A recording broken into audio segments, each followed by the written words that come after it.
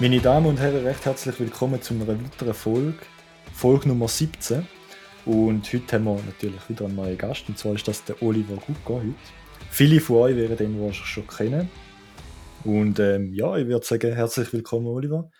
Ich hoffe, du geniessest die 1,5 Stunden oder Stunde, je nachdem, wie lange das dir geht. Und wir können eine spannende Konversation führen. Ja, salut Nicola, merci vielmals für die Einladung.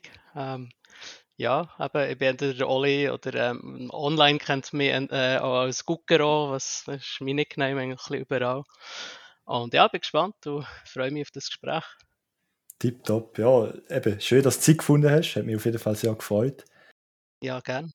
Du bist ja schon, ja, ich würde sagen, du bist relativ bekannt in der Bitcoin-Szene. Wann ist denn das erste, oder wann hast du das erste Mal von Bitcoin überhaupt gehört?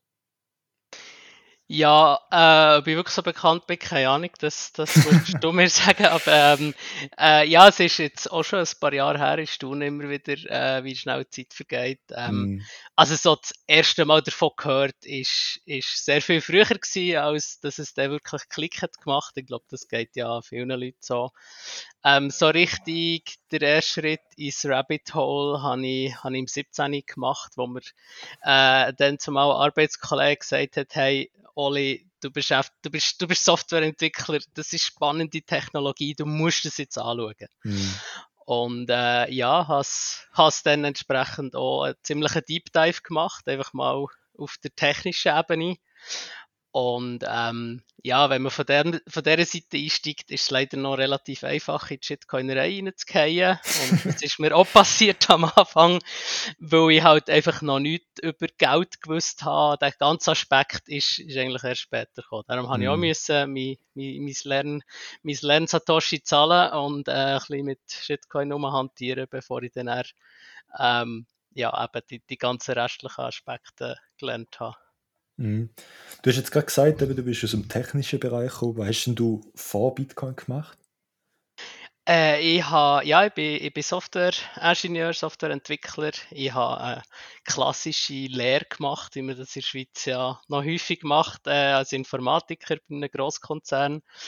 Und bin nachher auch lang dort geblieben. Ich habe bei einer Schweizer Bank im Online-Banking gearbeitet.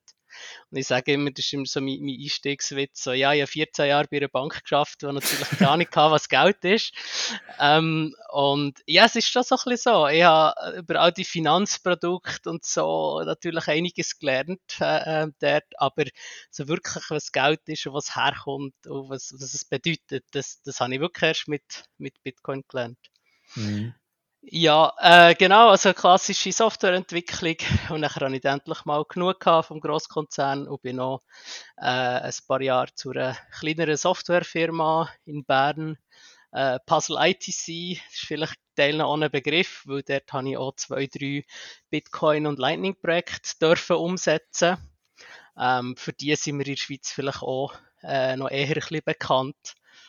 Genau, bevor es mir der Ermus richtig reingenommen hat und ich nachher zu Lightning Labs gewechselt habe. mm. Was sind denn da für Projekte gewesen, die du jetzt eben bei Puzzle entwickelt hast, die bekannt sind? Also ich glaube, der Biertab sicher, oder? Genau, der Mhm. Beer-Tab ist einer.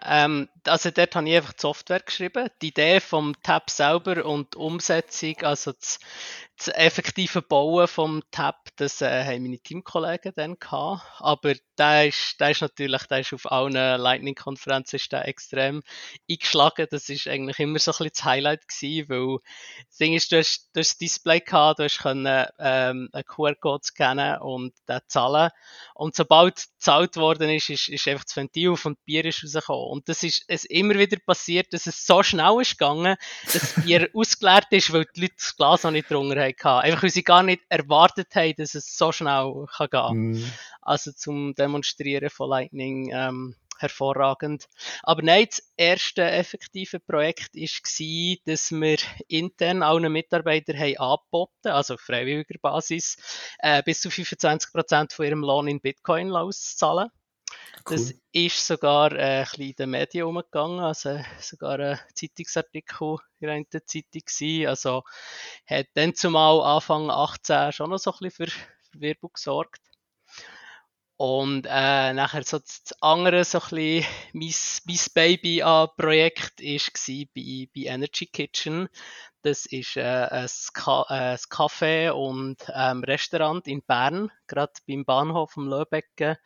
Dort haben wir eine Partnerschaft mit dem Inhaber dort gemacht und außerhalb einen Bildschirm aufgehängt, wo man hat können direkt Produkt bestellen, indem dass man sie gerade gezahlt hat. Also es hat einen QR-Code angezeigt von, zum Beispiel, wenn du ein Cappuccino hast wollen, selbstverständlich haben wir es Bloccacino genannt, hast den QR-Code können scannen und sobald die Zahlung ist angekommen, hat es am Bildschirm angezeigt und dir ein Codewort gegeben. Und mit diesem Codewort hast du dann rein können, das Kaffee holen, das du gezahlt hast.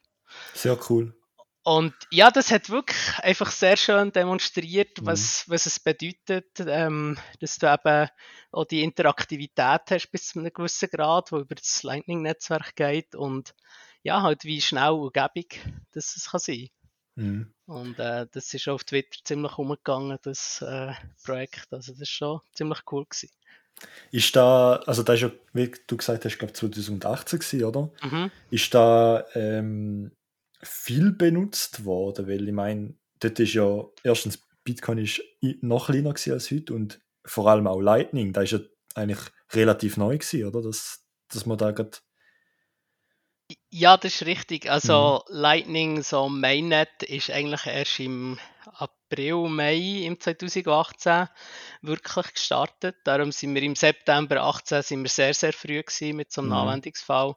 Und ja, natürlich, also ein riesen Umsatz hat das nicht generiert, aber es hat doch für ein bisschen Publicity gesorgt. Also es sind Leute zum Teil, wenn sie in der Schweiz waren, extra noch auf Bern, um das Mhm. auszuprobieren.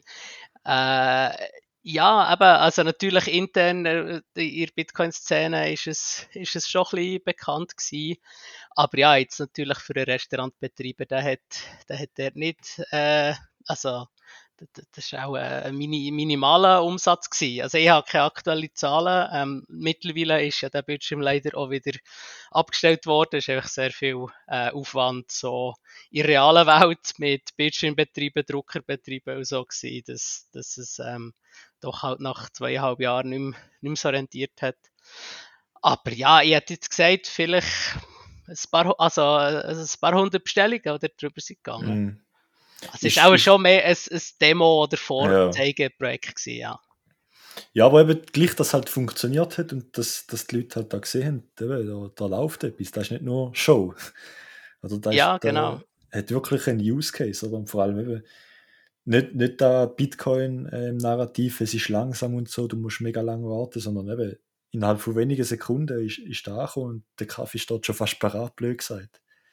Ja, genau. Mhm. Also es ist wirklich zum direkt Real World können zeigen, Mhm. ist es super gewesen, ja. Sind denn die Projekte bei euch, bei Puzzle einfach nebenbei entstanden oder habt ihr da irgendwie Sponsoren gehabt oder so, dass ihr da einen können finanzieren? Weil ich nehme an, das ist ja schon recht aufwendig gewesen auch. Ja, es hat schon einiges zu tun gegeben. Da habe ich einfach intern ein bisschen geweibelt dafür. Ich habe Mhm. natürlich auch die Hoffnung gehabt, dass, wenn wir uns ein bisschen einen Namen machen als Puzzle, dann eventuell auch Auftraggeber externe kommen, die etwas in dieser Richtung entwickeln wollen. Und das ist wirklich auch eine Zeit lang auf ziemlich offene Ohren gestoßen und wir haben intern ein bisschen Budget bekommen. Also jetzt sogar ein strategisches Thema gewesen. Man hat sich so ein bisschen versucht auszurichten. Ja, richtig Bitcoin ist natürlich schwierig in der Schweiz. Da kommen halt Firmen Mhm. her mit Blockchain und Ethereum und all dem Zeug. Und wir haben ja 2, 3 Projekte in die Richtung halt aus meiner Sicht müssen annehmen. Ja, ist klar, wenn du einen Auftrag bekommst, dann ist es schwierig, den abzulehnen als Softwarefirma. Ähm, aber ja, ich glaube, es ist dann auch ein bisschen versandet. Es hat natürlich auch nicht geholfen, dass ich nachher bin gegangen. Ähm, das, ja, also ist klar, wenn der, ja, der hat viel angestoßen und als ich dann bin gegangen ist nicht mehr der gleiche Drive, wo man war, was sehr verständlich ist. Und Mhm. darum sind, glaube die Projekte bis auf die Lohnauszahlung, die existiert, glaube ich, immer noch. Aber der Rest ist mittlerweile, glaube ich, abgegeben, übergeben oder abgestellt worden. Aber ich nehme an, da ist ja eh alles Open Source, oder nicht? Ja, genau. Also die Mhm. Software ist alles Open Source. Das findet man sicher auch noch auf dem Puzzle-Repo. Also Cool. ja, da haben wir schon geschaut. Ist auch nicht Tipptopp. mehr auf dem neuesten Stand. Wie gesagt, ist vor, ja, Mhm. was ist jetzt fast 4 Jahren entstanden. Aber ist ja. Ja, aber eben, es gibt ja relativ viele Leute da in der Community, die relativ versiert sind technisch. Und ich glaube, wenn da der ein oder andere Lust hat oder so, dann ja, nicht so etwas mal zu updaten oder so. Ich glaube, da wäre sicher cool. Eben, vor allem auch zum Beispiel jetzt der Lightning Beer Tap, der ist ja wirklich auf jedem Event beliebt und ja, sieht man eigentlich fast überall und ist mega, mega gut angekommen, glaube auch. Mhm. Ähm, Ich ich glaube, glaube, mittlerweile gibt es auch 2, 3 andere, die ihre mhm, eigenen gebaut haben, also wo andere Bildschirme haben, andere Prinzipien und so. Also es ist sich am Verbreiten, was natürlich sehr cool ist, ja. cool. Ja. Ist der auch auf eben so, ich meine, in der Nähe sind ja jetzt auch ein paar Events geplant, also zum Beispiel jetzt ist Ende Monat ist in Stuttgart eins und dann irgendwann im August sollte mal noch eins in der Schweiz stattfinden. Weißt du dort etwas? Ist dort schon etwas geplant, dass die vielleicht auch vor Ort sind, der Lightning, Ding, der Da Biertap? ich nicht mal weiss, wer aktuell den besitzt oder wo Okay. der ist, kann ich das leider nicht sagen. Ich kann es nur hoffen, ja, wäre natürlich cool. Definitiv, ja. Wäre sicher eben zum Ausprobieren und ein bisschen ja, eben, ist ja immer lustig, oder? Wenn man kann Lightning brauchen und das Bier kommt direkt aus dem Hahn, blöd gesagt. Absolut, das ist das einzige Mal, wo die Schlange beim bezahlten Bier ist, wenn es nebendran gratis Bier gibt. Das haben wir wirklich an diversen Events hat es gratis Bier gegeben, aber die Leute haben ihre Satoshis ausgegeben, ja. Cool. Eben, wir haben jetzt schon ein paar Mal angeschnitten, eben bei Lightning Labs schaffst du momentan. Ähm, Hm? was ist momentan deine Aufgabe dort? Ja, also jetzt bin ich seit 2,5 Jahren bin ich dort und meine Aufgabe hat sich ein bisschen verändert. Da ich aktuell bin ich Senior Software Engineer, also das heißt, ich habe auch mehr so ein bisschen Architekturaufgaben, so ein bisschen eigentlich der technische Teamlead habe ich von 2 Teams. Also das heißt viel auch ein bisschen mehr planen und weniger selber entwickeln. Mhm. Aber grundsätzlich bin ich Software-Ingenieur. Die Stelle nennt sich bei uns Lightning Infrastructure Engineer. Also es heisst doch ein bisschen alles, was irgendwie mit Infrastruktur rund um Lightning zu tun hat. Also wir haben ja diverse Projekte rund um LND herum, wo eben um Liquidität oder um Tools oder wie das man eine Node betreibt und so ein bisschen, eigentlich so ein bisschen an allen Projekten bin ich irgendwie ein bisschen beteiligt. Ja, cool, aber eben in dem Fall siehst du auch viele verschiedene Facetten von diesen ganzen Projekten. Ich denke, ein paar sind ja relativ bekannt, eben zum Beispiel Taro, wo momentan gerade gelauncht ist. Ich glaube, da kommen wir später noch drauf. Mhm.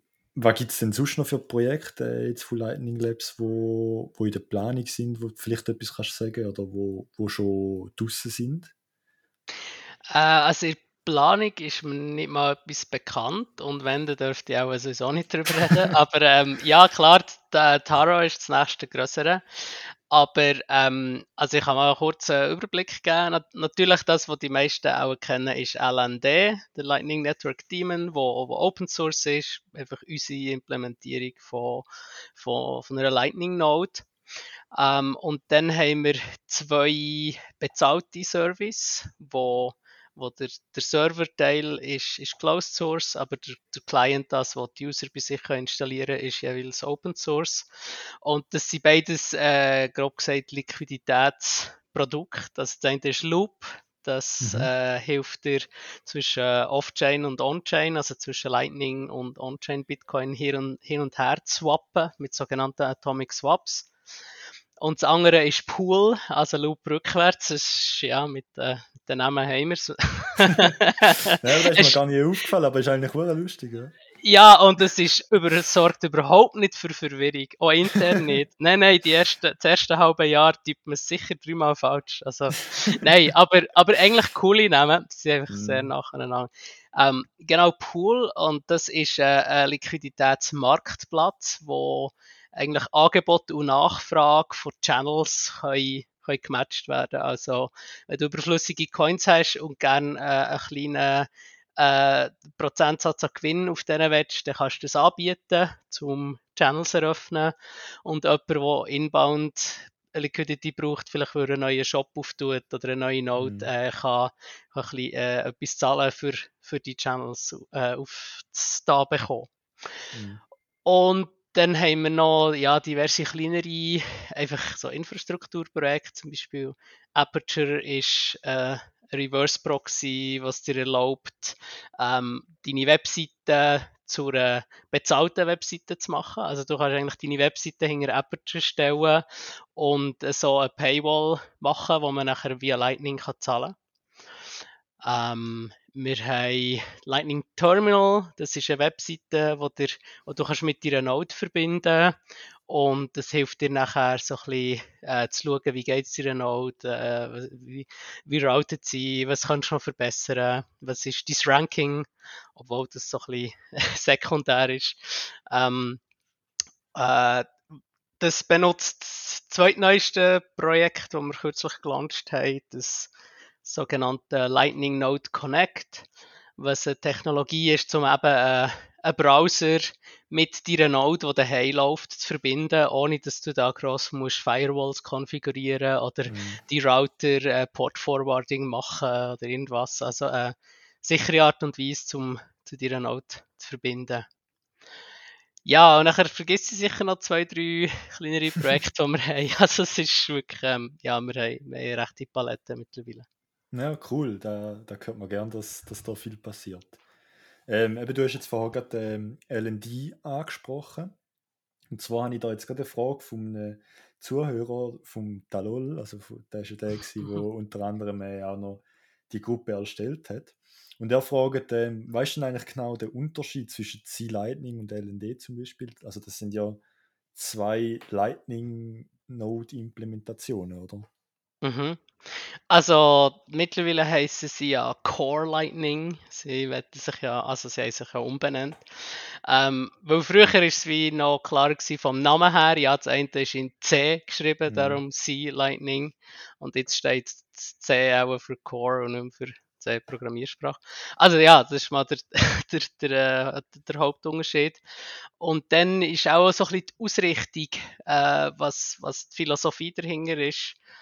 Und klar, da kann ich nur von L&D aus reden, dass ja, unser Ziel ist, das möglichst entwicklerfreundlich zu machen. Also, dass L&D in andere Software kann integriert werden, dass Leute Projekte und Produkte damit bauen. Also sprich, wir legen sehr viel Wert, dass wir eine gute API haben, dass wir gute Dokumentation haben, dass es einfach für einen Entwickler, vielleicht nicht unbedingt für einen Endbenutzer, aber auch für einen Entwickler einfach ist, die Software zu integrieren, dass es quasi überall läuft, ob es jetzt in einem Kubernetes-Cluster oder auf einem Mobiltelefon oder eben auf einem Raspberry Blitz. Also so ein bisschen der Hardware-Support. Ja, und ich nehme an, C-Lightning ist mehr so ein bisschen auf ich soll sagen, Cypherpunk-User Mhm. ausgerichtet, möglichst effizient auf Ressourcen, sie sind sehr privacy-fokussiert, was natürlich auch sehr cool ist. Sie sind sehr spec-fokussiert, also wirklich die Spezifikation eins zu eins umzusetzen. Das sind wir auch so interessiert, aber ist wie nicht immer die oberste Priorität.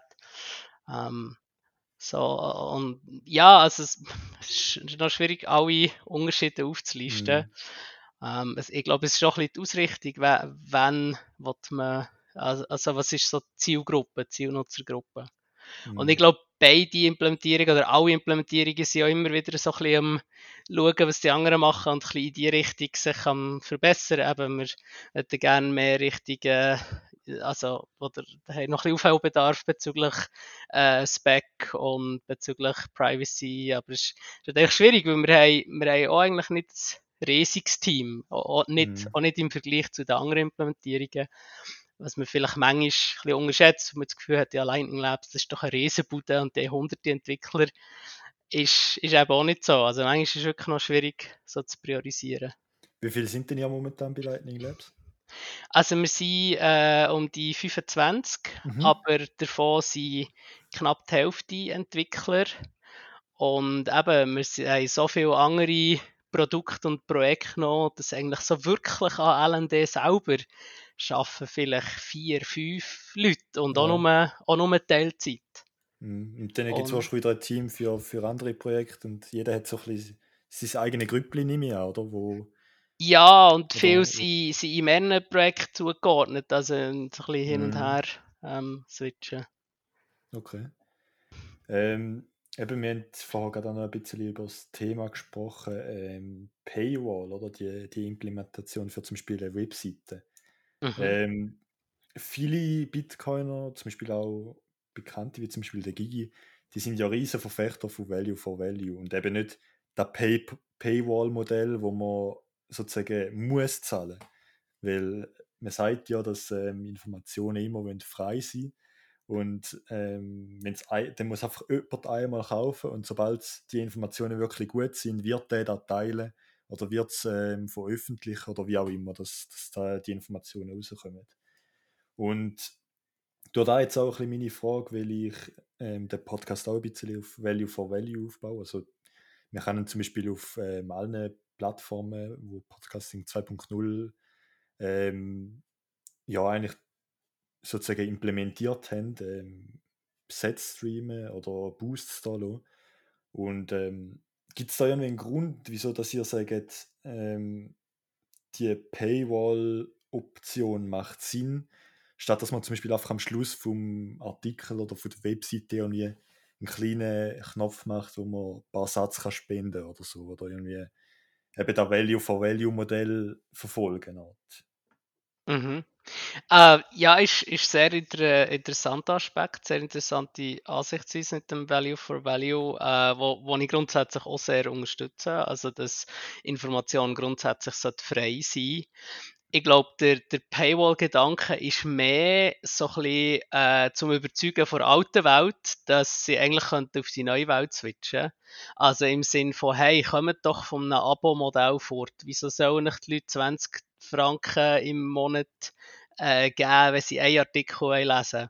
Und ich habe das Gefühl, gerade wenn man jetzt in der Online-Zeitschrift davon überzeugen, hey, tut doch auf ein Lightning-Modell wechseln, tut doch die Werbung abschalten, dass sie auch würden zögern, wenn man es auf freiwilliger Basis würde machen. Oder ich habe ein bisschen das Gefühl, dass das könnte der Grund sein und dass von dem her vielleicht einfacher ist zu sagen, ja, also wir tun einfach eine Lightning Paywall technisch einbauen, dass wenn man den Artikel lesen will, zahlt man einmalig. Und dann kann man sogar eigentlich, wenn sie sich von diesem Modell nicht lösen wollen, immer noch die Subscription, also das Abo beibehalten und dann kann ich einfach wählen, ja, will ich das Abo kaufen oder der einen Artikel zahlen. Mhm. Aber ja, grundsätzlich bin ich voll der Meinung, dass das Value for Value der cooler, der freier, der Bitcoinerer Ansatz ist. Aber ja, ich glaube, es kommt immer ein bisschen darauf an, ja, also es wird immer auch mehrere Modelle geben. Ja, definitiv. Oder? Ich meine, auch mit den ganzen Lightning-Implementationen, das ist eigentlich super, weil so schafft man sich gegenseitig Konkurrenz und tut eigentlich schauen, dass immer wieder neue Sachen reinkommen und dass das Endprodukt Lightning auch für sich, Bitcoin an und für sich besser wird. Oder?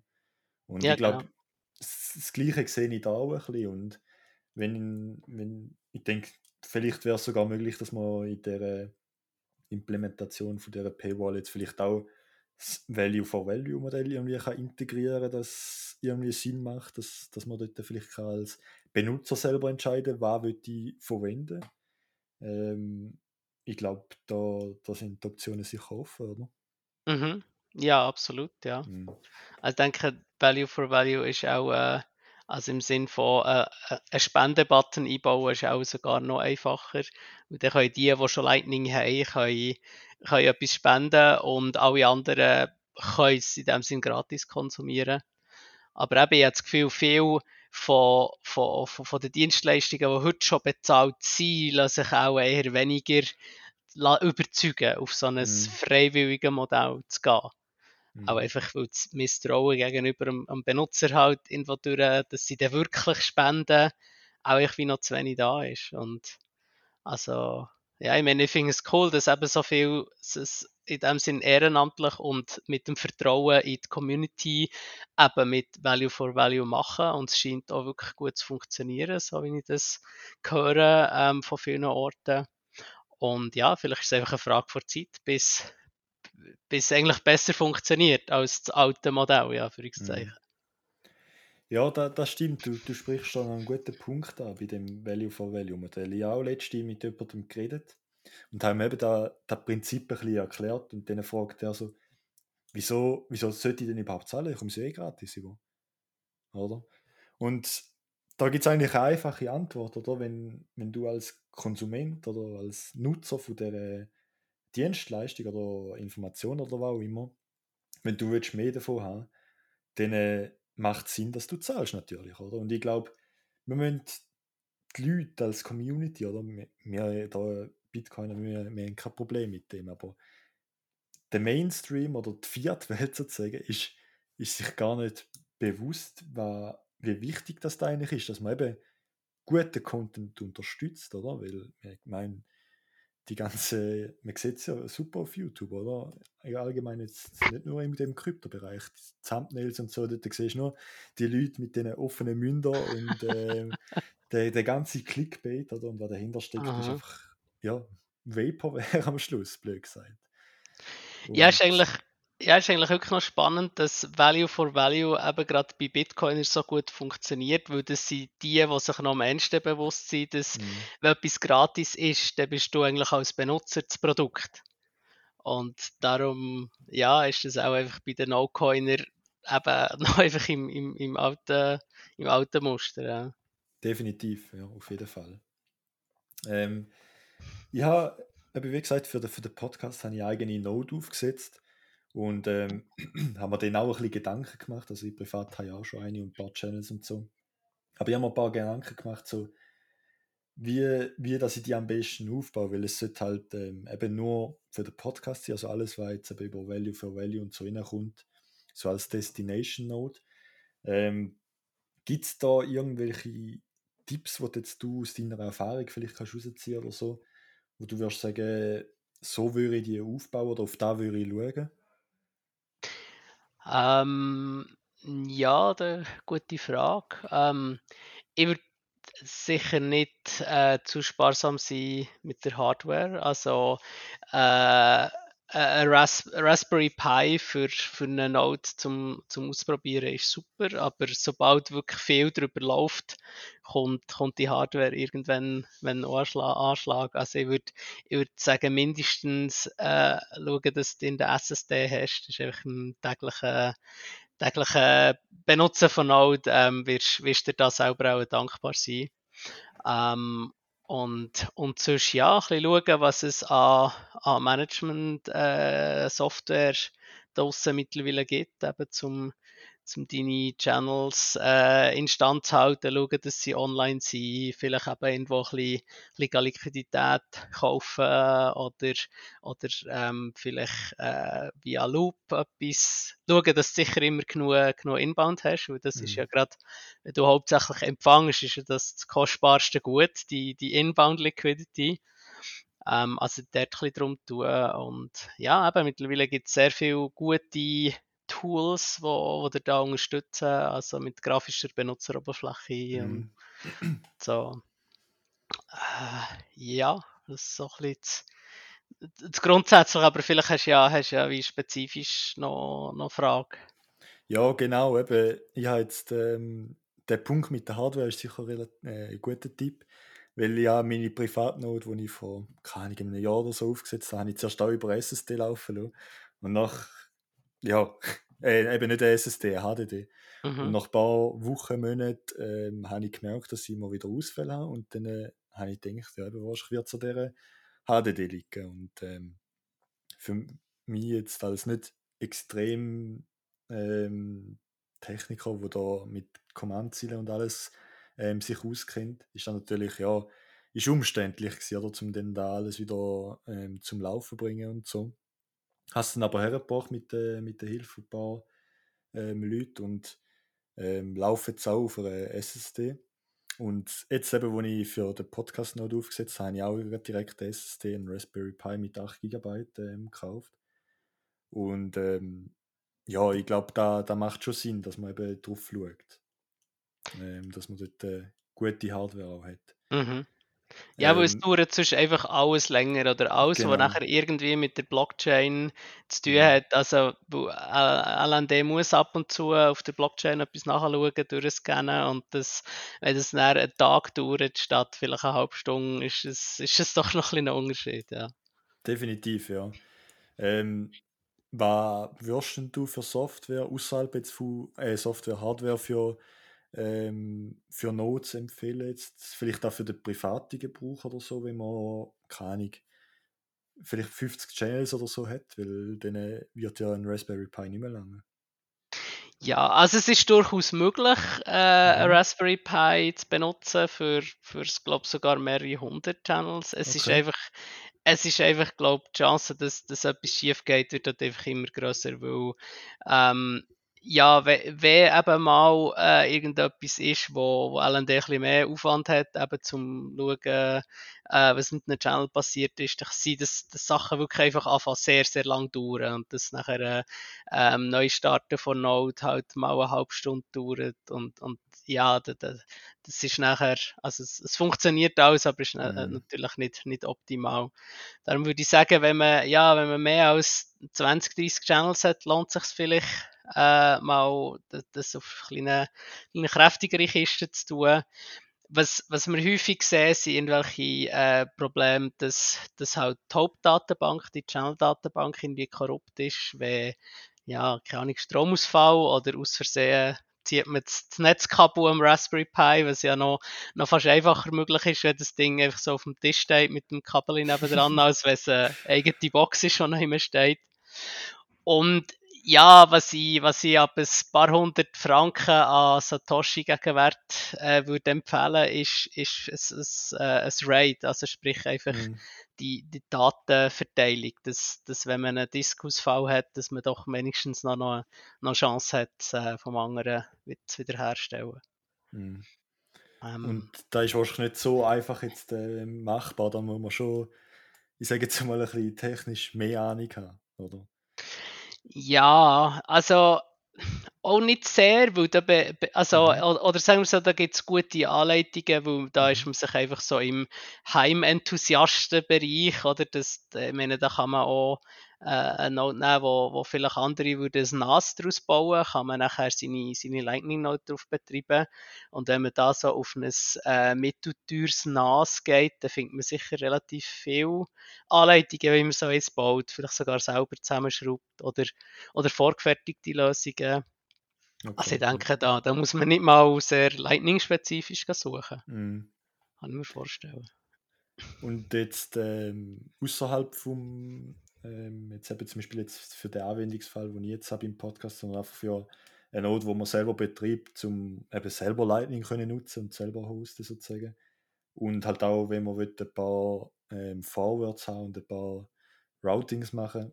Was würdest du da empfehlen, was für eine Strategie anzugehen? Einfach immer Channels 50-50 balancen und schauen, dass Fee Distribution irgendwie ein bisschen sinnvoll ist, oder? Nein, also gerade im Fall, wo du hauptsächlich empfängst, würde ich Mhm. sogar eher schauen, dass die Balance eher fort von dir ist, also dass du mehr Inbound hast. Ich meine jetzt mehr so, wenn man eben für sich selber eine Node betreibt und Also, eben beides will machen. außerhalb von dem. Ja, Ja, also ich glaube, Rebalancing ist etwas, das kann man schon machen, häufig. mhm. Also da habe ich zuletzt ein paar Diskussionen gesehen, die sagen, ja, eigentlich tut man einfach jemand anderem beim Rebalancen reinfunken und der Genau. rebalanced dann zurück. Also da kann man das Spiel hin und her machen, man zahlt drauf und gewonnen hat man nicht viel. Also ich Mhm. glaube, viel wichtiger ist, dass man sich überlegt, woher tue ich meine Channels auf.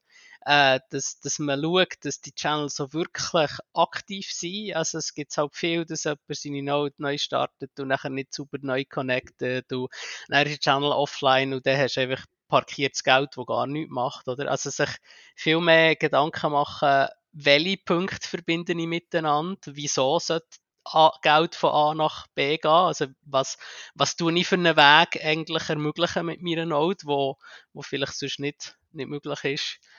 Glaube so ein bisschen in die Richtung. Aber ich muss zugeben, ich bin selber sehr ein schlechter Node-Betreiber. Okay. Ich habe auch einfach zu wenig Zeit, um mich darum zu tun. Ja. Darum, alles, was ich sage, das rede ich mehr oder weniger am Master of Routing nachher, am Alex Bosworth. Also er ist der absolute Meister.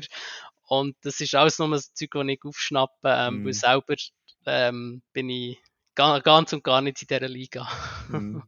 Aber in einer Liga, wo du gut bist, ist das kleine Projekt, das du glaub, selber gestartet hast, ist glaube ein privates Projekt von dir. Und eben, wir haben es vorher kurz angesprochen, wegen der Dateien, die korrupt sind. Oder? Wenn jetzt zum Beispiel Node abschießt und zum Beispiel man kein Channel Backup gemacht hat oder so, dann hast ja du glaube ein kleines Tutorial gemacht und auch ein Programm geschrieben, glaube so viel ich weiß, Mhm. um das Problem zu lösen.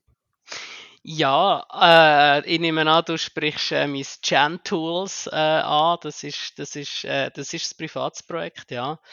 Das habe ich gestartet, wo mich vor ein paar Jahren jemand angehauen hat um Hilfe, wo seine Node crashed ist mit also viel zu viel Coins drin, viel zu viel, vor allem auch zu dem Zeitpunkt, wo wirklich alles noch super reckless war.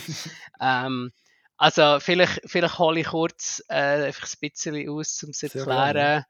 erklären. Bei der Lightning Node ist es so, dass man ja auch ein Seed hat, die 24 Wörter, wo alles, was irgendwie on-chain ist über das Seed abdeckt.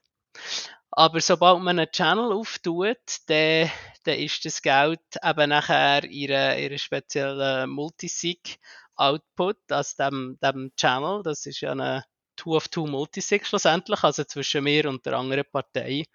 Also das heisst, das Geld ist nachher nicht mehr an einem Ort, wo ich rein mit dem Seed eigentlich darauf Zugriff habe. Ähm, der, der aktuellste Channel-Zustand widerspiegelt ja die aktuelle Balance von dem Channel. Und das ist eigentlich eine Transaktion, die ich brauchen könnte, um auf die Blockchain zu gehen, um mein Geld zurückzuholen.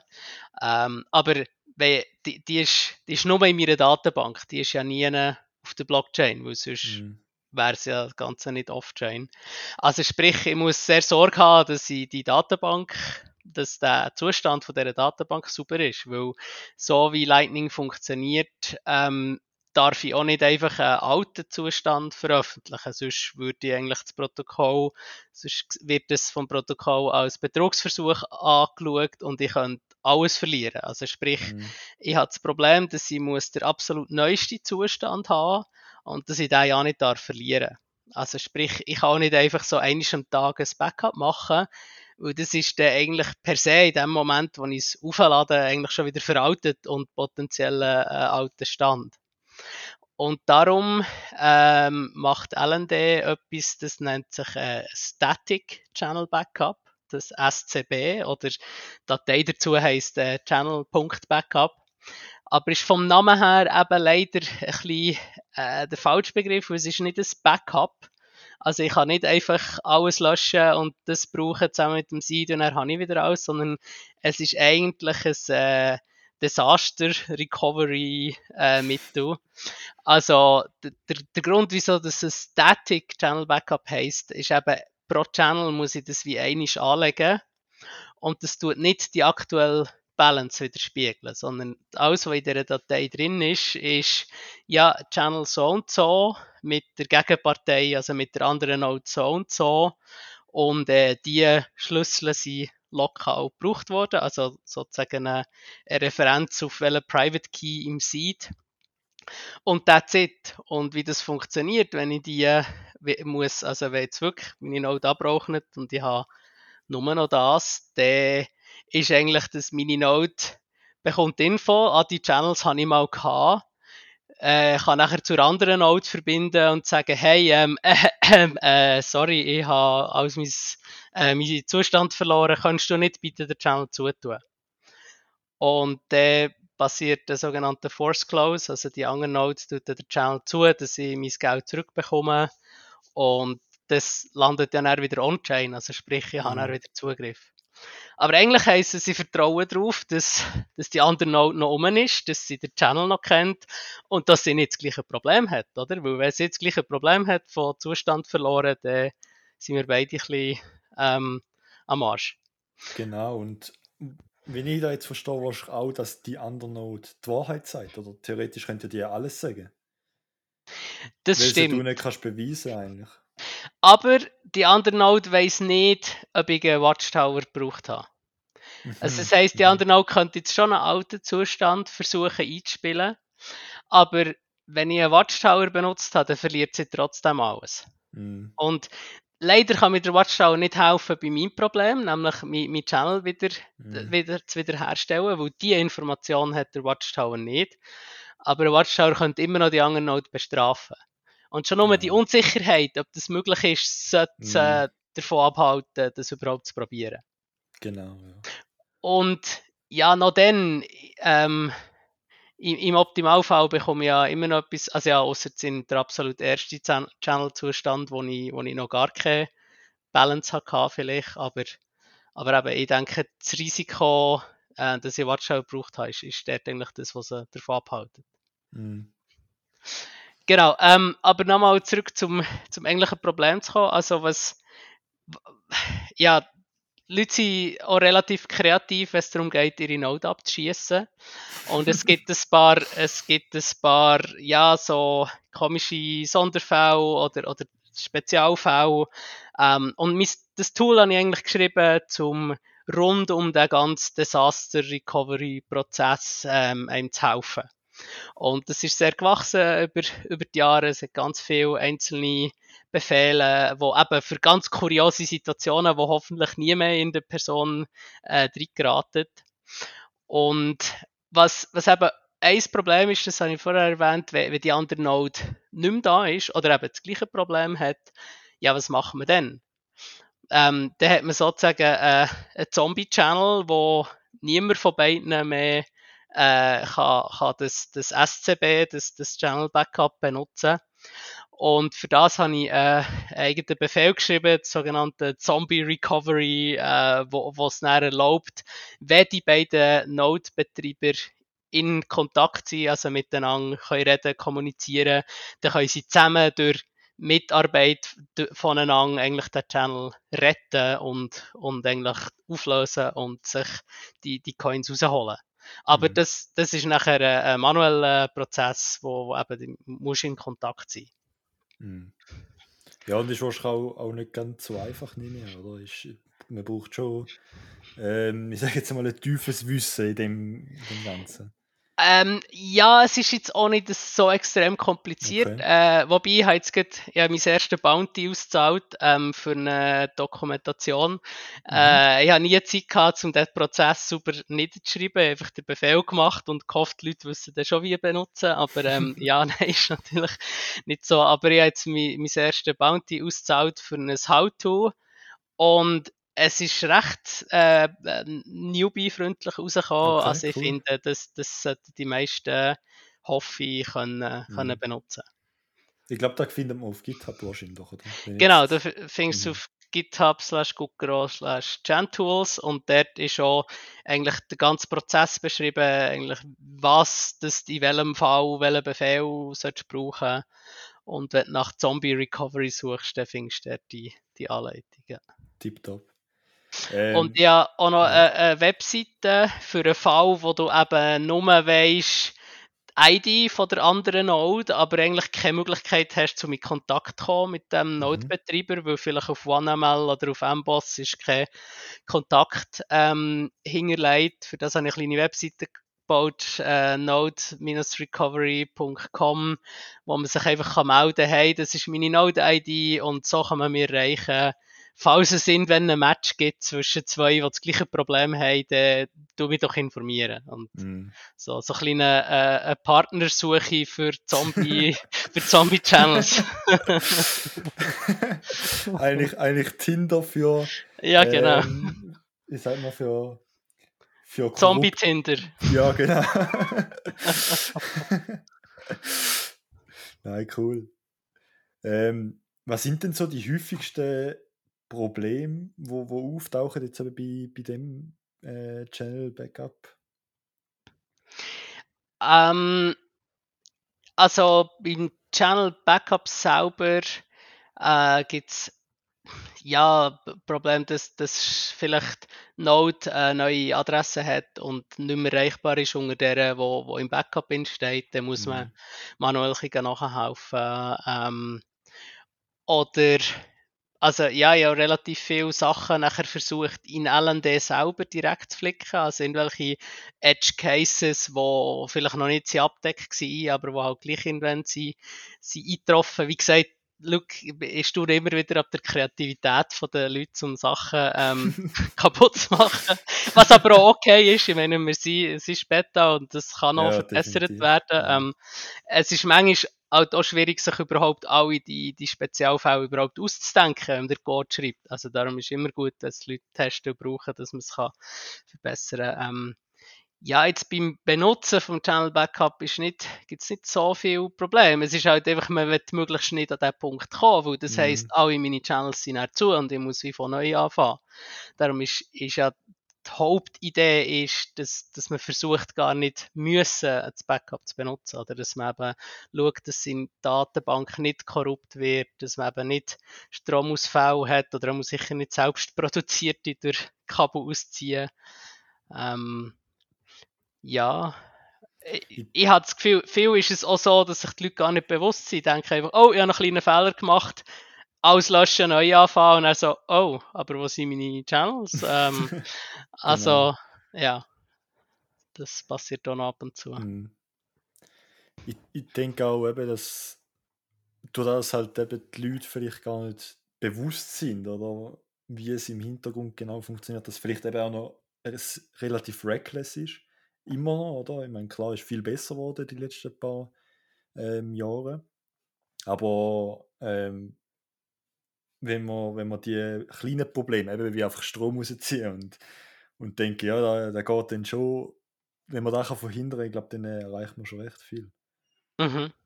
Ja, also ich muss Mhm. auch sagen, aber ich bekomme es recht hautnah mit, was die Leute so für Probleme haben, weil sie finden mich meistens dann auch, wenn sie eben entweder über meine Tweets oder über einen Medium-Artikel Mhm. geschrieben haben, also die Leute nach Recovery suchen, finden sie mich und glücklicherweise sind die Zahlen auch zurückgegangen, finde ich. Also es Okay. sind weniger Probleme. Oder da ist mein Tool einfach so gut geworden, dass sie es ohne meine Hilfe können benutzen können. Aber anyway, es rein aus meiner subjektiven Wahrnehmung habe ich das Gefühl, ist alles ziemlich viel stabiler Mhm. geworden, ja, und die Leute haben weniger Probleme.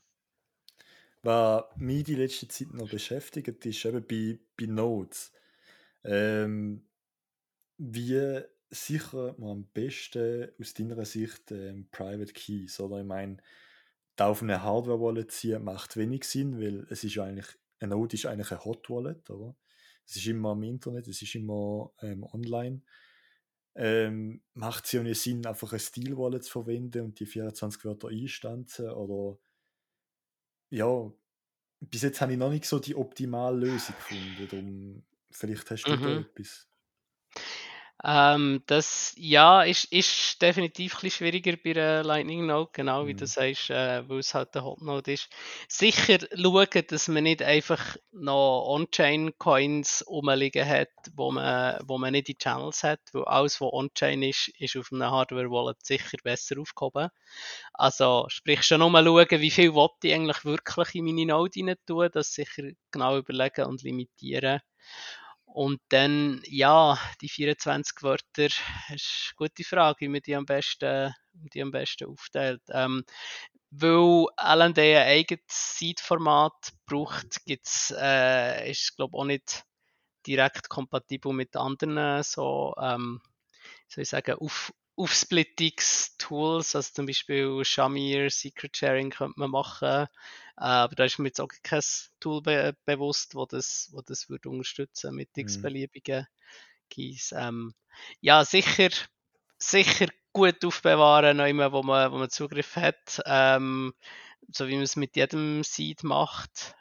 Und ja, je nach Geld, das macht sicher ein Stil, Crypto-Stil oder wie heißt es schon nochmal, oder das mit den runden Blättchen macht sicher Sinn, ja. Block mit, glaube ich, heisst es, oder? Ja, Wo man mit der okay. Unterlage schreiben, wo man es einstanzen kann. Ja, okay, ja, ja, Mhm. genau. Also da gibt's ja viele Mhm. Möglichkeiten. Ja, genau, von Shift Crypto gibt es, glaube ich, auch so eine Platte, wo man kann einstanzen kann, zum Beispiel oder so. Mhm. Es gibt mittlerweile, glaube ich, echt viel. Ja. Die Richtung sind wir sicher auch am uns überlegen, dass man auch Mhm. irgendwie kann. Also, was schon heute möglich ist, dass man eigentlich gar nie On-Chain-Funds auf der Node hat. Also, dass man eigentlich seine Channels direkt aus dem Hardware-Wallet raus tut, eröffnen. Also, das geht über PSBT relativ gut. Also, dass du gar Mhm. nicht musst Funds auf LND schicken und dann von dort aus den Channel auftun, sondern eigentlich das wie in einem Schritt aus dem Hardware-Wallet machst. Und du kannst beim Auftun vom Channel auch sagen, hey, falls der Channel jemals zugemacht wird, schick es dir gerade auf die Adresse. Und das kann dann wieder eine Adresse sein vom Hardware-Wallet. Also es gibt da schon einiges, was man machen kann. Und Mhm. ich hoffe, dass wir es in Zukunft irgendwie herbringen, dass man vielleicht sogar könnte, ein Multisig Wallet sogar für Channel Funds haben, aber das ist auch noch ein paar Jahre entfernt. Ja, wäre sicher cool, weil die meisten fangen eben so an, ja, mal ein paar hundert Franken, wenn überhaupt, oder? Und ja, dann öffnest du mal einen Channel und dann öffnest du da mal einen und ja, und dann merkst du, oh, ja, der Betrag ist jetzt angewachsen, da mehrere Millionen Satz drauf. Ja, langsam wirst du ein bisschen nervös oder so. Oder ja, keine Ahnung, ist einfach unwohl, weil du weißt, dass irgendwo auf einem Fötzel die 24 Wörter aufgeschrieben hast. Ähm, Drum, eben, ja, da ist sicher etwas, wo viele sich nicht bewusst sind. Und Mhm. ich hoffe, dass Was, ich jetzt auch ein bisschen, ja, ein bisschen Anregung geben kann, auch in die Community, dass man da vielleicht schaut, dass man da ein bisschen ja, optimaler macht auch. mhm. Sonst, was sicher immer gut ist, ist sein Seed testen, also sprich sein Mhm. Backup testen. Das ist zum Beispiel eine von den Funktionen von Chant-Tools, ist, dass du dir kannst deine Node-ID anzeigen nachdem das die 24 Wörter ist. Also einfach mal schauen, die 24 Wörter, die ich mir aufgeschrieben habe, wenn ich die eintippe, kommt dann die richtige Node hinten raus. Wenn nicht, dann hat man auch irgendwo einen Fehler gemacht und dann sollte man in dem Moment sich darum tun. Ist natürlich immer, macht das auf einem Offline-Rechner, immer wenn ihr euer Seite Genau. neu mehr eintippt, bitte schauen, dass es nicht auf einer Webseite ist, das wäre wirklich sehr schlecht. Ja, aber eben Chant-Tools kann man auch super offline brauchen, auf Mhm. einem Tails oder was auch immer. Ja, tipptopp, ja. Kommen wir noch zum ja, relativ großen Thema. Und zwar ist das Taro. Und da wird ja von Lightning Labs entwickelt. Wir haben ja da vor wenigen Wochen oder Tagen, ja, sind jetzt glaube ich mittlerweile Wochen ja angekündigt. Mhm. Ähm, Ich denke, viele werden schon damit bekommen haben, was genau ist, um was das geht. Aber könntest du vielleicht nochmal groben Rahmen geben, was Taro überhaupt ist? Mhm.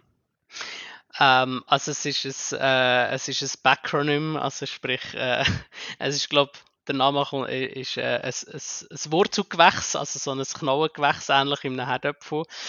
Kommt halt von Taproot, das ist ja die neue Technologie auf Bitcoin, von wegen Wurzelgemüse und Taproot.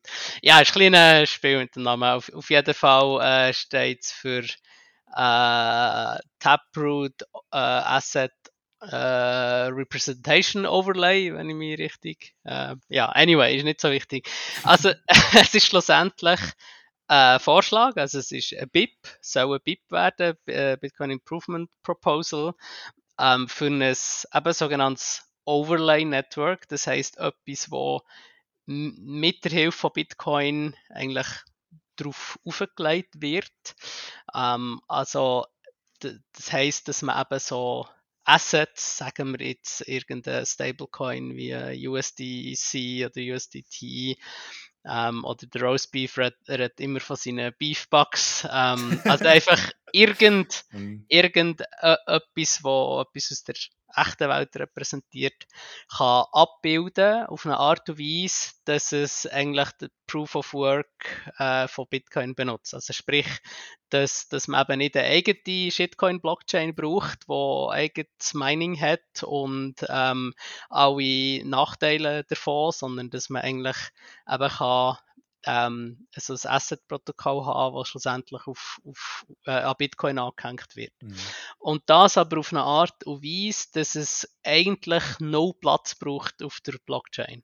Weil es eben mit einem coolen Trick von Taproot kann eigentlich in eine bestehende Zahlung wie reingenommen werden. Also sprich, es ist auch ähnlich vom Prinzip her wie ein Omni-Netzwerk, was eben das Ähnliche vorhat, nur dass es eigentlich gar kein Blockspace braucht.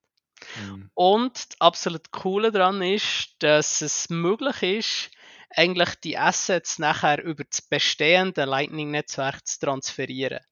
Also sprich, dass eigentlich nur der Sender und der Empfänger müssen wissen, dass es sich da um irgendein nicht Bitcoin-Asset handelt. Und das ganze Netzwerk dazwischen sieht einfach nur, dass die Satoshi so hin und her gehen. Also sprich, das würde erlauben, nachher irgendwelche Stablecoins, also zum Beispiel eben einen US-Dollar, via Lightning zu transferieren. Also ich glaube, Elizabeth Stark sagt immer Bitcoinizing the Dollar. Also sprich, statt wo es auch noch ein bisschen weit entfernt ist, dass die ganze Welt direkt Bitcoin und Lightning benutzt, dass man wenigstens kann alle Payment Rails eigentlich auf Lightning upgraden. Ja, das ist so ein bisschen die Idee dahinter. Wie funktioniert denn das genau, wenn ich da richtig verstehe? Sagen wir haben jetzt 5 Channel in einer Reihe und der Empfänger und der Sender wenn jetzt zum Beispiel 10 US-Dollar sich gegenseitig schicken. Und zwischen denen jetzt natürlich nur Lightning Channel, weil ja. Wird dann sozusagen die 10 US-Dollar in Lightning gewechselt oder ist das irgendwie anders gemacht? Musst jetzt nicht allzu weit in die technischen Dinge hineingehen, aber wenn du da vielleicht so einfach ein bisschen könntest erklären, wie das genau funktioniert. Ja, also ich kann gar nicht zu tief in Details gehen, weil ich selber noch den Teil muss genauer nachlesen. Weil ich bin noch nicht so direkt involviert gewesen, einfach von den Entwurf dann durchgelesen. Aber wenn ich es richtig verstanden habe, dann tut eigentlich der Sender, die Absender-Node, tut eine Umrechnung vornehmen, also nimmt irgendeinen Wechselkurs, tut nachher eigentlich ein normales Lightning Payment vorbereiten und tut eigentlich auf der, auf der Asset, also auf dem Dollar Asset, auch wie eine Zahlung vorbereiten mit dem gleichen Secret von dieser Zahlung. Also sprich, wenn nachher die Lightning Satoshis, die eben am Betrag in US-Dollar widerspiegeln, also sagen wir Einfachheit halber 50.000 Satoshi, wenn die beim Empfänger ankommen, dann ist das eigentlich nachher ein Atomic Swap, dann kommen entsprechend auch die Stablecoins an. Also sprich, es wird wie auf der Asset Chain ein HTLC produziert und auf Lightning und der passiert wie ein Atomic Swap, wenn das Lightning Payment durchgeht. Also, wenn ich da jetzt richtig verstanden habe, wäre die Anzahl Lightning, eben zum Beispiel 50.000 Lightning Satoshis, die wäre dann sozusagen geflaggt als die Anzahl an US-Dollar. Habe ich da richtig verstanden? Genau, also Mhm. der Sender und Empfänger werden sich einfach über einen Wechselkurs einig. Mhm. Also das muss passieren. Irgendjemand muss da das Oracle dann spielen für den Wechselkurs. Das wird sehr wahrscheinlich der Provider von diesem Asset sein, wird ja auch sagen, was der aktuelle Kurs ist. Und wenn sich Sender und Empfänger einig sind, dann passiert eigentlich eine Lightning-Zahlung und mit dem Commitment oder mit dem Secret, der dort drinnen ist, kann eben nachher auch der Transfer auf einem anderen Netzwerk Mhm. passieren. Okay. Ist da, wenn man jetzt eben zum Beispiel die US-Dollar jetzt bekommen hat, kann man die einfach wieder als Lightning zum Beispiel verschicken, weil sie ja den gleichen Wert hat sozusagen? Oder was passiert jetzt, wenn man die als US-Dollar behaltet und der Wert von den Satoshis steigt? Steigt dann auch der Wert vom US-Dollar oder ist da unabhängig davon? Also nein, du hast immer noch, also du hast wie das Asset, Mhm. bleibt wie unabhängig. Du Mhm. benutzt wie einfach Lightning als Transportmittel dazu. Also das ist unabhängig. Und wenn du das zurücktauschen willst, dann musst du über irgendeine Börse gehen, wie anhin auch. Also sprich, Lightning ist wirklich wie nur der Kommunikationskanal, Mhm. um das Asset eigentlich zu übermitteln. Okay. Also es bleibt unabhängig oder wird nicht automatisch zu Mhm. Satoshi umgewandelt. Aber ja, wie gesagt, auch mir fehlen dort noch ein paar Details. Vielleicht habe ich auch nicht alles ganz richtig erzählt, aber rein so vom Prinzip her ist es einfach eine Möglichkeit, das via Lightning zu transferieren. Mhm. Es gibt ja viele, vielleicht ist jetzt zwar ein bisschen böse, wenn ich das so sage, aber es gibt viele Leute, die sagen, ja, Shitcoins auf Bitcoin. Ähm, wie sehen ihr da von Lightning Labs? Ist da ein Argument, das man kann bringen kann? Oder sehen ihr da wirklich ähm, ja, ein Use Case klar? Aber macht da wirklich Sinn, um da auf Lightning zu haben und nicht einfach nebenbei irgendwie, eben jetzt sagen wir mal, ein Stablecoin zu verwenden? Ja, ich muss ganz ehrlich sagen, das ist auch so ein bisschen meine erste Reaktion gewesen. Mhm. Ja, weil halt als Vollblut-Bitcoiner tönt das schon so ein bisschen danach, okay, warum genau? Und ja, also ganz klar, Lightning Labs wird selber keine Assets rausgeben, und zwar gar keine. Wir bauen eine Plattform, die das erlaubt. Und was für Assets dann darauf gemintet werden, ja, das wird der Markt entscheiden. Und natürlich wird es irgendwelche auch ein komischer NFT oder weiss nicht was für Use Cases werden auch umgesetzt.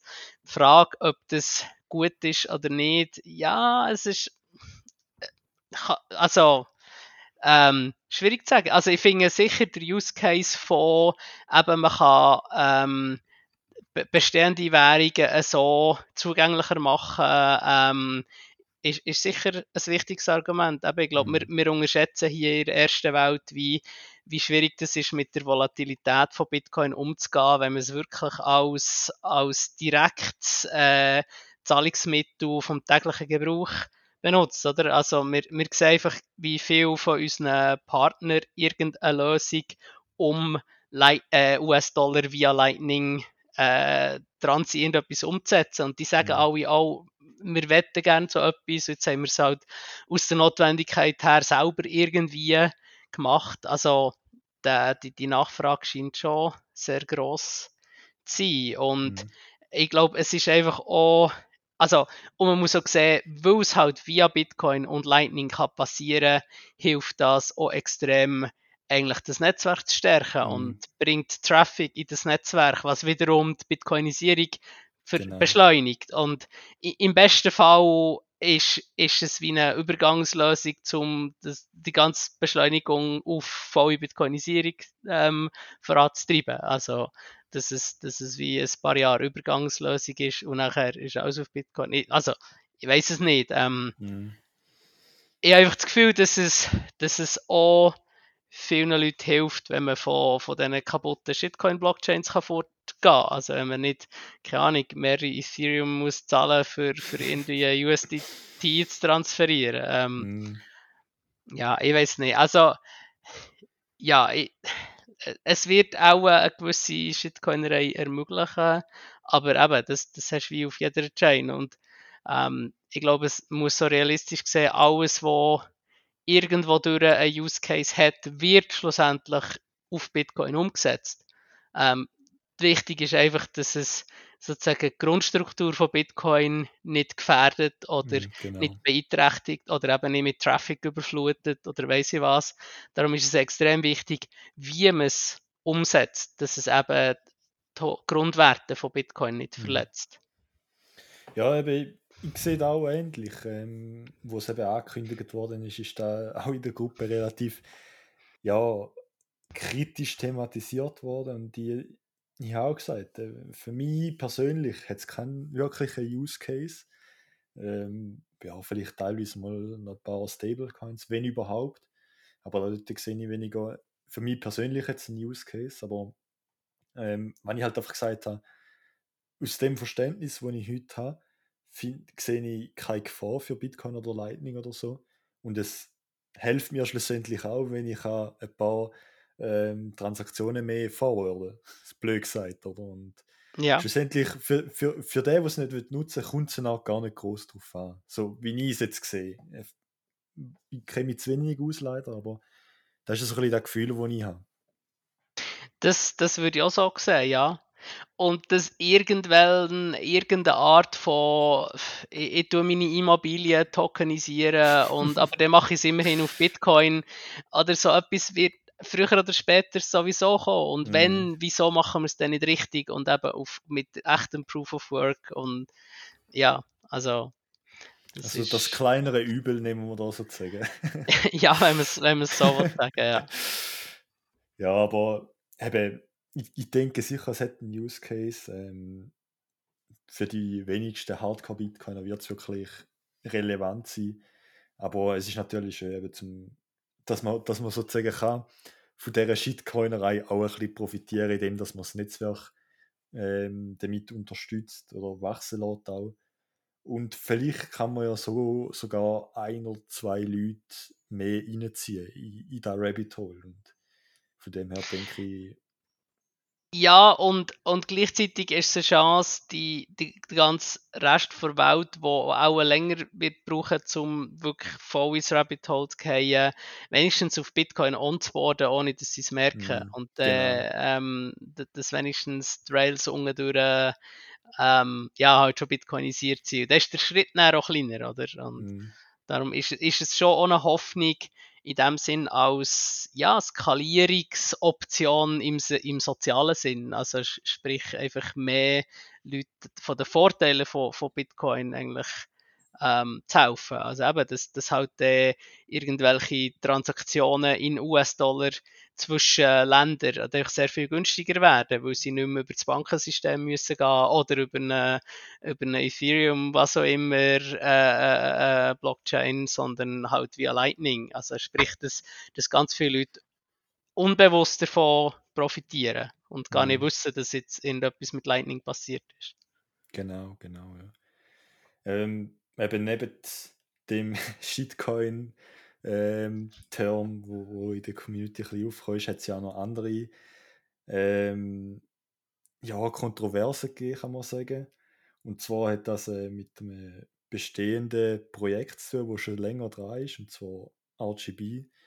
Ähm, so wie ich da mitbekommen habe, ist da nicht alles so perfekt gelaufen, wie es eigentlich sollte laufen. Ähm, oder weißt du da etwas? Gibt es da einen Grund oder wieso, dass man da nicht zusammen hat können einen Weg finden? Oder irgendwie, eben weil, so wie ich da verstanden habe, tun ja ihr von Lightning Labs da finanzieren durch den Grant, den ihr bekommen habt. Und RGB geht den anderen Weg, wo ja, sozusagen über Spenden das finanziert, die Entwicklung und alles. Kannst du da etwas dazu sagen? Weißt du da etwas? Also ja, die Kontroverse habe ich auch mitbekommen. Mhm. Aber weil ich selber RGB eigentlich praktisch nicht kenne, also ich weiß nicht, wie es funktioniert, Mhm. ich weiß nicht mal, wie ähnlich das es zum Tarot ist, kann ich das nur schlecht kommentieren.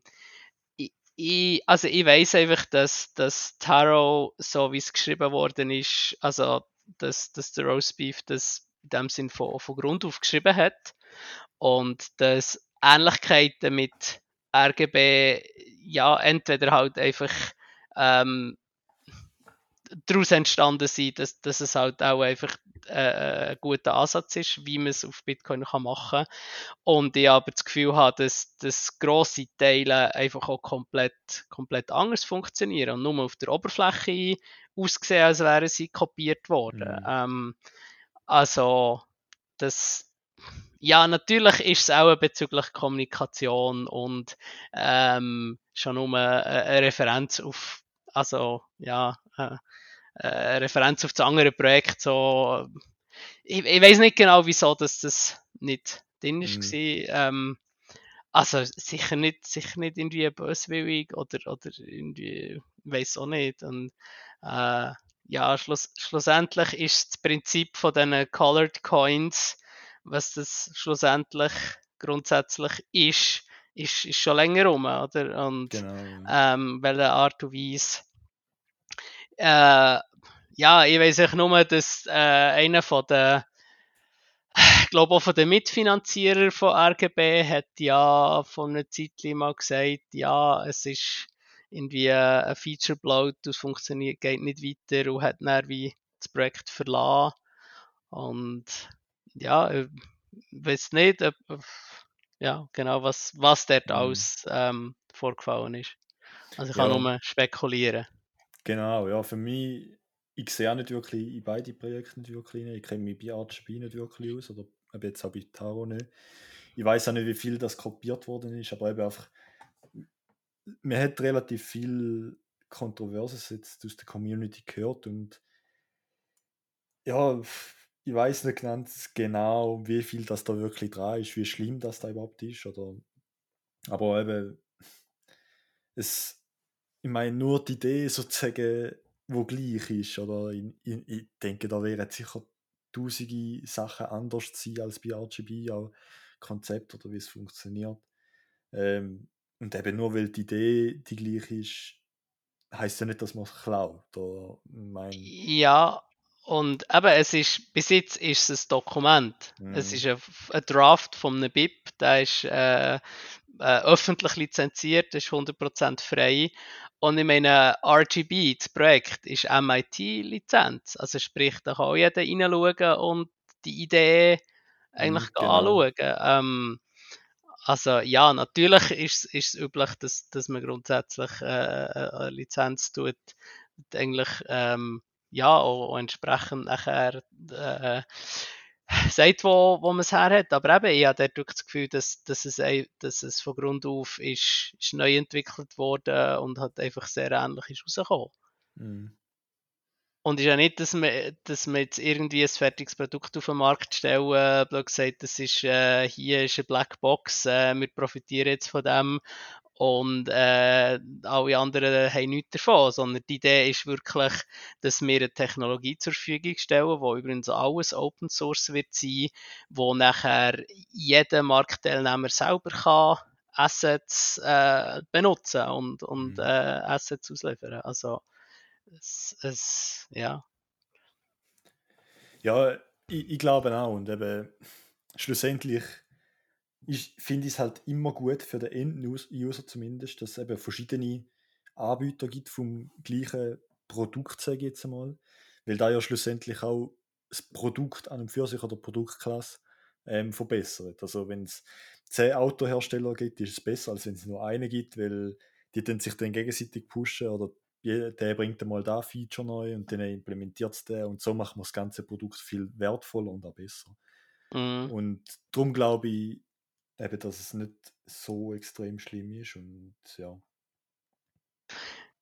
Ja, das Mhm. sehe ich auch so. Also solange es alles in the open eben von Genau. öffentlich entwickelt wird, ja, ist Konkurrenz grundsätzlich gut für das Mhm. Ökosystem, ja. Definitiv. Wie ist denn eigentlich Lightning Labs finanziert? Also haben ihr da irgendwelche Investoren oder ist da privat oder wie sieht das aus, der Spende? Nein, wir haben ganz normal Venture Capital, also Mhm. Investoren. Wir sind in der glücklichen Lage, dass wir da ein bisschen aussuchen können. Also sprich, schauen, dass, ja, dass wir Investoren haben, die mit unserer Mission übereinstimmen. Und ja, eben, wir haben jetzt gerade die Series B, also die dritte Aufnahme von Geld jetzt gehabt und hoffen, dass wir mit dem ein paar Jahre überleben. Tipptopp. Ja, ich sehe da auch nicht so schlimm. Wie ist es eigentlich bei jetzt eben den Investoren? Also ich nehme an, die haben schon ein bisschen ein Mitspracherecht, weil eben schlussendlich ist es ja sein Geld. Ähm, Wie sind die drauf? So, sagen die jetzt eben, ja, wir müssen da weiss ich was alles machen oder könnt ihr da wirklich an eurem Bitcoin-Gedanken oder Bitcoin-Ethos auch bleiben? Oder heisst es auch, ja, wir müssen da weiss ich viel Geld mit dem Produkt verdienen, dass sich die Investition überhaupt lohnt? Oder gibt es da irgendwelche Vorschriften von oben, weißt du da? Also da weiß ich nur sehr, sehr wenig drüber, weil ich nie Mhm. direkt mit den Investoren zu tun habe. Mhm. Aber ich weiß, dass es Elizabeth natürlich schon sehr wichtig ist, dass wir Investoren haben, die grundsätzlich an Bitcoin glauben und wo eben auch nicht sagen, ja, macht jetzt irgendwie ein Produkt so und so, nur dass wir irgendwie ein Return of Investment haben. Und das schon schauen, dass sie ähnliche oder also ja, mindestens die Vision von Bitcoin und Lightning teilen. Aber eben, das ist nur, ich bekomme das wirklich nur am Rande mit. Mhm. Da leider nicht mehr ins Detail gehen. Ja, kein Problem. Ähm, Hast du noch irgendwie ein Thema, wo vielleicht dir persönlich am Herzen liegt, ein Projekt, wo du persönlich jetzt momentan vielleicht arbeitest, wo du noch gerne würdest erwähnen, wo wir vielleicht müssen kurz drüber reden, oder sonst irgendetwas, wo wichtig wäre? Äh, nein, eigentlich aktuell nicht. Also ja, so ein bisschen die Projekte, Mhm. wo ich daran arbeite, erwähnt. Ja, macht eure Backups, testet sie, tut Zombie-Channels frühzeitig schließen und Genau. tut eure ja, Channel-Backups Mhm. irgendwo aufladen. Nein, ich weiß nicht. Nein, fällt mir gerade nicht mehr ein. Mhm. Hast du eigentlich ein Lieblingsmeme aus dem Bitcoin-Space? So ganz spontan, wenn da jetzt gerade so das Erste, was dir vielleicht in den Sinn kommt. Ja, auch das erste ist der Neomorpheus von Mhm. wegen Someday you don't have to. Und das Mhm. zweite, ich finde, wie heißt Bitcoin Plüschi da vor Lina, ihre Hat der Lidl Comics. Hodler. Ja, der Little Hodler, den Genau. finde ich recht cool und Mhm. ihre Comics, die sie Mhm. zeichnet. Die sind wirklich Ähm, cool, ja, ja, definitiv. und sonst, ja, ich sehe so viele Memes, es ist schwierig, eins einziges zu nennen. Da ist so, ja. Aber da mit dem Neo, da ist jetzt, glaube ich, schon das zweite oder das dritte Mal gesagt worden, ja. Also Mhm. da sind viele so. Es ist auch sehr bekannt, muss man auch sagen. Mhm. Ja, das ist so. Ja, super, eben. Dann danke vielmals, dass du dir Zeit genommen hast. Wir haben, glaube ich, relativ viele Sachen können besprechen. Ist sehr spannend gewesen, meiner Meinung nach. Ja, sehr viel können lernen auch. Cool. Und ja, eben, hat mich gefreut, dass du vorbeigekommen bist und ja, dass wir die Diskussion haben können führen. Ich hoffe, die Zuhörer haben auch etwas können daraus ziehen und etwas lernen. Ähm, ja, Ja, merci vielmals für die Einladung. Es war sehr mhm, spannend gewesen, gern mitgemacht. Und ja, ich hoffe auch, dass es spannend war. Und ja, komm auch gern wieder, wenn du weitere Themen oder Fragen hast. super, ja, da wird sicher ja, wenn sein. Komme ich gerne auf zurück. Mhm. Super. Ja, dann würde ich sagen, das wäre es gewesen, meine lieben Leute. Vergesst nicht, der ganze Podcasting 2.0 und so ist mega Sache und ich würde dann nochmal Danke sagen für alle, wo jetzt da zum Beispiel schon auf die neue Node einen Channel eröffnet haben oder schon ein paar Satz da haben. Was vielleicht noch wichtig ist, ich sehe ab jetzt auch alle Boosts, also wenn ihr einen Boost da und etwas schreibt, dann kann ich da zum Beispiel in der nächsten Folge vorlesen.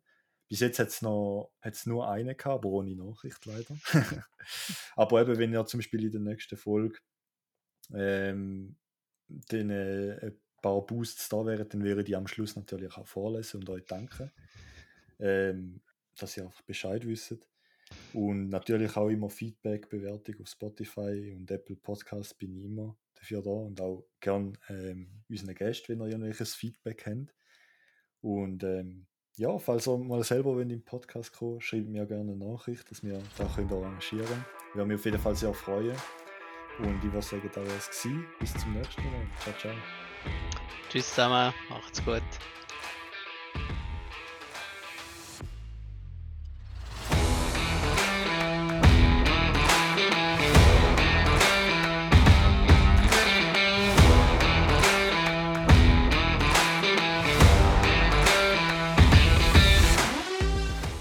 Der Podcast wird unterstützt von Shift Crypto.